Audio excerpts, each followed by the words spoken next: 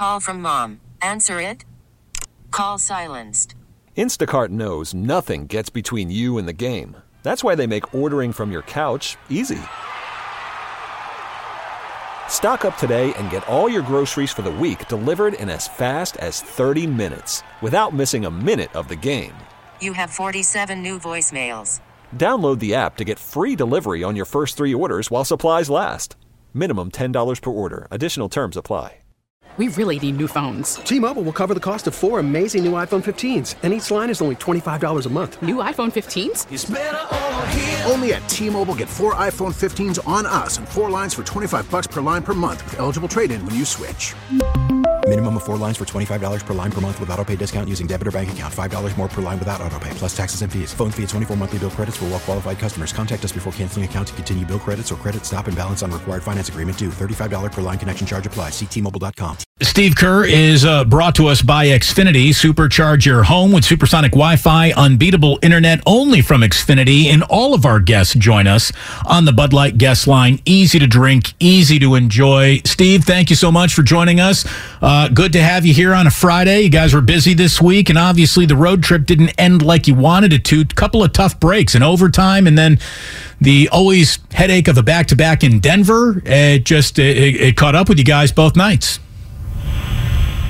Yeah, well, you can look at the schedule and know that Denver game is going to be tough, but it's our fault for making it tougher than it should have been, because we got to win that Minnesota game, and if we do that, we're heading to Denver with a 2-0 mark on the trip, then we're in great shape, and then you kind of have a free swing, and you never know what happens. So the Minnesota game is the one that really is going to haunt us for a while, and I know we got to move past it, but that was really kind of an unforgivable loss. Yeah, that was definitely a tough one. There have been a couple times this season where you have said in your pre or post game press conference that it feels like we're about to turn a corner and rattle off a 10-game stretch that we're going to be really proud of, and then that doesn't happen. Does it feel like these last 2 games had sort of reset your GPS to how quickly you are to turning a corner after all? No, I mean, I still feel good about our prospects and our team and our ability to go on a run. It's just frustrating when we continue to give up really golden opportunities to sort of kickstart that run that we're talking about. And somehow we've got to just keep pushing forward and keep just getting better and trying to figure out, how we can close out games, especially because feels like we've kind of given away, 5 or 6 games this year and not closed out another 5 or 6 on top of that we could have won. So it's really been a frustrating season in that regard. I think we should be better than what we are. When you say that, every other year you either had very good players who could do all the things you were asking for, or you had injuries that essentially took away every player you had. Has this been a lot harder on you than you thought it would be because you can't get the one thing that you'd become accustomed to the other years that you coached? I wouldn't say that. I mean, I think every year is unique, and I'm very aware of how fortunate we were, say, 5-6 years ago to have, one of the great rosters in the history of the league. And I'm very aware that our margin for error is much slimmer now. And yet, we were able to win the championship last year. And so I still believe in the group, and I still believe that we can get there. But it's not hard on me. I enjoy what I do, and I look at it as a challenge, and I can't wait to get to practice every day. And I love game nights, and so I'm still excited every day. And it's more about just trying to help the guys get over the hump for their sake and for our fans' sake. But in the meantime, I love what I do. Steve Kerr here on 95.7 The Game. So how do you coach someone whose career has been built on speed and athleticism to slow down? You know, and the ultimate John Wooden saying, you know, the be quick but don't hurry. How do you coach that into someone who has officially played enough NBA games now and Jordan Poole to understand what that means and still ask him to do it? And it's amazing how this even still applies to Klay Thompson at times and Steph Curry at times. I mean, late game execution right now is a criticism that falls right on the veteran side of your locker room. Well, I think it's, coaching is about teaching and practicing and really reiterating messages and then doing it over and over and over again. It's a good team builds good habits. And, I think our team has always been a little wild, but, the wildness was offset by not only great talent, but I think also a lot of veteran players who have helped, tame, and corral some of that talent, and I think what's interesting with this group and this team is that, we've still got a lot of talent. We've got a lot of, veterans, but they're almost having to do the job themselves. I'm talking about Steph and Klay and Draymond, and that game in Minnesota was a good example. They needed to recognize mid-fourth that where the game was, what the game required, and they're at the positions in their careers where it's they've got to recognize it, and they know this. I've talked to them about it. They've got to do a job that maybe they didn't have to do 5 or 6 years ago. But that's the evolution of our team, and that's the evolution of our players. Given that the trade deadline is next week, do you find that you have to spend more time talking to players to sort of, ease their concerns about whether they might get moved or not? Or has that never really been a problem that you've had, that your team's been stable enough that you haven't had to worry about that? Yeah, I generally will have a few conversations every year around the trade deadline with guys whose names are being mentioned. I just try to be as transparent as possible with guys, and if they have any questions or thoughts, I'd like to be there to listen to them, and that's part of the job. And I think one of the things I try to do every year, even at the beginning of the year, is just remind all of our players that, the deal in the NBA is you get this amazing job, dream job, and you get paid a lot of money, and it's exciting. And then also the flip side, that what comes with that is, all the things that are tough, getting traded, getting cut, getting injured, getting booed. And this is all part of it. And so, for young players, it's really the first time they've had to face this. For vets, they have a better understanding that that's how it goes. But within all that, you're trying to maintain a really, positive culture and an environment the players want to be in. And so it can be tricky when things are not going well. Steve Kerr here on Damon and Ratto. So you have talked to us years about the excellent working relationship that you and Bob Myers have together. There is total transparency. The two of you work hand in glove. How does this week work for the two of you? Will there be, maybe an unscheduled breakfast meeting Monday, Tuesday as you get closer to the deadline? Or are you guys going to spend more time around each other this week with the deadline looming? Can you tell us about the process that you guys will go through this week? Yeah, every year is a little different based on the schedule, but given that we are home this week, Bob and I will definitely sit down, probably early in the week, just to go over whatever's happening, whatever's out there, if there is something out there or not, and he'll fill me in on that, and then I go back and do my job, and he does his, and that's about it. So, generally, we haven't had. We had the one big one for Wiggs a couple of years ago at the trade deadline. Other than that, we've had very quiet trade deadline periods, and so I don't really expect anything to happen. I don't anticipate anything happening, but you always have to be prepared for it. Because you don't think that anything's going to happen, or you have a pretty good sense that not much is going to happen, do you not listen to the noise about other teams, like the Kyrie Irving news today? And I'm not asking you to comment on it, but does any of that interest you except as an academic exercise? Do you try to sort of shut that out till the deadline's over?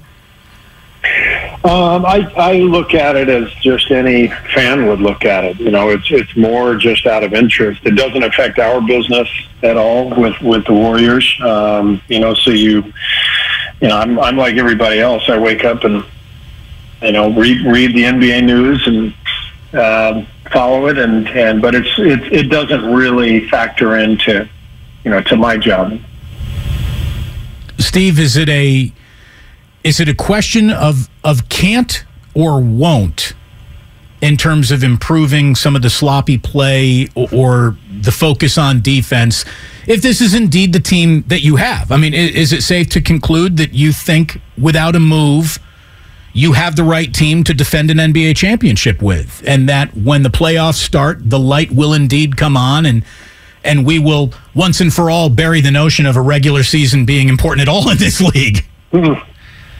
No, I still believe that we can do this, and I tell the players that almost every day, and it's authentic. We do have things we've got to improve on, and we're down to 30 games left in the season, so we need to take those steps now. But I still feel like we can do them, and I think our team is not afraid of anybody. I think given our experience and our history in the playoffs, our guys have a ton of confidence. But we got to do a better job, especially closing games. But I think just overall, in general, the coaching staff too. We've got to settle on some rotations and figure out exactly how we're going to put this puzzle together the best way that we can, because it's still not clear. And, while that is disconcerting, I still believe that it can be done. One of the obviously literal biggest pieces you guys have to consider is James Wiseman. 17 minutes for James Wiseman last night in his first game in more than a month. What'd you think? He was great. Yeah, James did a really nice job, and it wasn't surprising because he puts the work in, and he's still, even though he hasn't been playing in games the last week or so, he's been working hard every day in practice. Our guys scrimmage. We've seen the improvement, and we know it's coming. So it's unfortunately, for him and for us, we're just in a time where everything is put under a microscope, and so he's just a guy, because of where he was drafted and his size and abilities. People are going to constantly talk about everything with him, and that's part of the package for him. But in the meantime, he's putting in the work and he's getting better. It is the nature of the way the Western Conference is, where you're essentially a game and a half out of 4th and a game and a half out of 13th, even this late in the year. Does that change the way you look at, boy, we'd better have our stuff taken care of by game X? That it's going to be so chaotic that you can't really even set a date like that?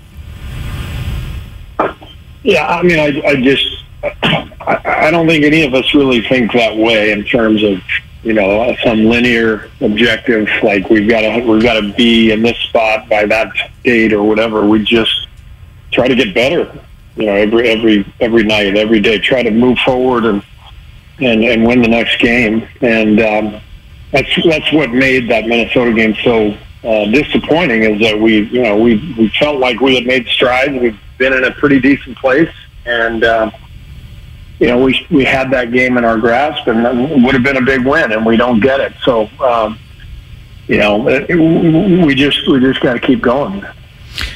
In a year where consistency is hard to find for you guys, the one thing that has been consistent is you're much better at home. You got 4 of your next 5 at Chase Center. So hopefully this is another one of those here comes the corner that they turn around moments for you guys as it's all coming up. By the way, you'll have the Lakers at home the Saturday before the Super Bowl. And unless LeBron James scores 63 points between now and then, which absolutely is probably almost certain to happen, the biggest moving circus in sports might come to Chase Center as he tries to pass Kareem Abdul-Jabbar on the number 1 all-time scorers list. How much would you prefer to avoid that? I haven't really given it much thought. How many games do they have before ours? So they've got New Orleans, Oklahoma City Thunder, and the Milwaukee Bucks. He needs 63. He probably gets that in 3. Yeah, probably taken care of by that time. So, yeah, I think that's, neither here nor there. I mean, on the one hand, you always love being, part of something special, and that this is an accomplishment that is incredibly special and unique. On the other hand, let's just go win the game. So who cares? Right? Can you imagine? I mean, this is one of those records that we used to talk about how that's one that you can put into the might never be broken category, and here it indeed is. I was thinking about this today, Steve. You played with Jordan, you played with Duncan, you played against Kobe and Magic and Larry Bird. You coached Steph Curry. You have coached and have coached against LeBron James. I mean, that's easily 7 of the 15 greatest basketball careers and players ever that you have been around in a significant way throughout your career. If you were asked to put on a symposium, a seminar about being around greatness, how to coach a great player, like, what's some advice you would pass along to the next generation of coaches dealing with the next generation's great player? It's a good question, because coaching is a lot different now than it was when I played. I think just based on the way we live our lives today, with social media, with fan reactions, with the size of a story that maybe wouldn't have been a story 25 years ago. Maybe you back in the day, if your starters aren't playing well and the bench is going well, and you leave the bench out there and you don't put the starters back in, it really wasn't that big of a deal. Today, it leads off every sports morning show, the next day, and it's controversy. So-and-so didn't put the stars back in. Is there a rift? All this stuff. So it's dramatically different, and so you're managing not just people but expectations and sort of societal norms. It's really tricky, and you're still trying to boil it down to just coaching a basketball team and getting a group of guys to execute together. But I think it's a lot more complex now than it's ever been. It probably isn't something that you have to do often because they're great players, and you'd think that great players pretty much take care of themselves. Or is that like wishful thinking? And is there actually more support and encouragement than we would ever imagine need to be applied to a great player? And how often do you actually have to reel someone in who ticks that box of great player, like where you have to manage them being less of an ego, which I know Steph is an amazing situation. By the way, happy MJ Day 2/3/23. I don't, for those who observed, Steve, I don't know how you're celebrating, but how much different was it to be around his level of greatness as opposed to Steph's? Well, I mean, the similarities are the work ethic and just a daily commitment to winning, the obsession with winning. Just willing to do anything to give yourself a better shot. But every individual is different. I think one of the reasons that the quality of the human being factors in so much to winning. I mean, you look at historically, whether it's Tim Duncan or Michael or in the modern day, you look at Steph, you look at LeBron, you look at Giannis. In all of these cases, and I certainly watched it with Phil and Michael in Chicago, and so there's a collaboration that goes on with the coach, and there's an awareness from the coach that player, even though he's a star, he still needs coaching. He still needs, because he's a human being, and we're all vulnerable. We all, kind of need help to get where we want to go. I mean, nobody does it by themselves. And in every case, even in individual sports, it's still a team effort. Tennis players, golfers, they got their teams behind them. And so I think even the best players on earth understand that, and that the quality of their character means that they're willing to embrace that collaboration, and that changes everything. And that's why I'm so blessed to coach the guys I do, here in Gold State, and why we've been so lucky, this past decade to watch this team, because of the quality of the human beings involved. As a general rule, and I know every player and every coach are different, how many years does it take to develop that kind of a relationship where you could say, well, by year 4, we should pretty much know each other about as well as we're ever going to? Or is that an unreasonable thing to do, trying to put a date on that too? Yeah, you seem to love these math equations, Ray. You're more science than art, aren't you? I'm neither. Fair enough. I think it just depends. I mean, Steph Curry, it felt like it took about 2 months to build a relationship with him, but he's an incredibly welcoming, open, vulnerable human being, and most people aren't like that in the NBA or just in life, and so it always depends on the individual, and part of your job as a coach is to try to connect with everybody at a certain level, and that's one of the things that makes it fun. Everybody's so different, and you try to connect with each guy however that needs to happen. Was there a definitive moment where you felt that you earned the trust of Michael Jordan as a teammate? Yeah, not until I hit the shot in the finals to win Game 6 in '97, and he actually said it after the game. And I remember, he said something like, "Well, Steve earned my trust tonight," and I thought to myself, "Man, I thought I had done that a couple of years ago, but apparently not." But the standard was pretty high. The bar was pretty high with that guy. Well, you've set a pretty darn good standard for yourself, man, and this is, like you said, a 30-game sprint to the finish, and I just want to make sure that I've heard you correctly. We don't want to misquote you. You believe the Golden State Warriors can repeat as NBA champions, as built tonight? Yeah, 100%. That is absolutely something I believe, and that's what we're working on. That's the plan. Cut, print, that's the interview. Steve, thank you very, very much. We'll talk to you next week. Sounds good. All right. See you guys. T-Mobile has invested billions to light up America's largest 5G network, from big cities to small towns, including right here in yours. And great coverage is just the beginning. Right now, families and small businesses can save up to 20% versus AT&T and Verizon when they switch. Visit your local T-Mobile store today.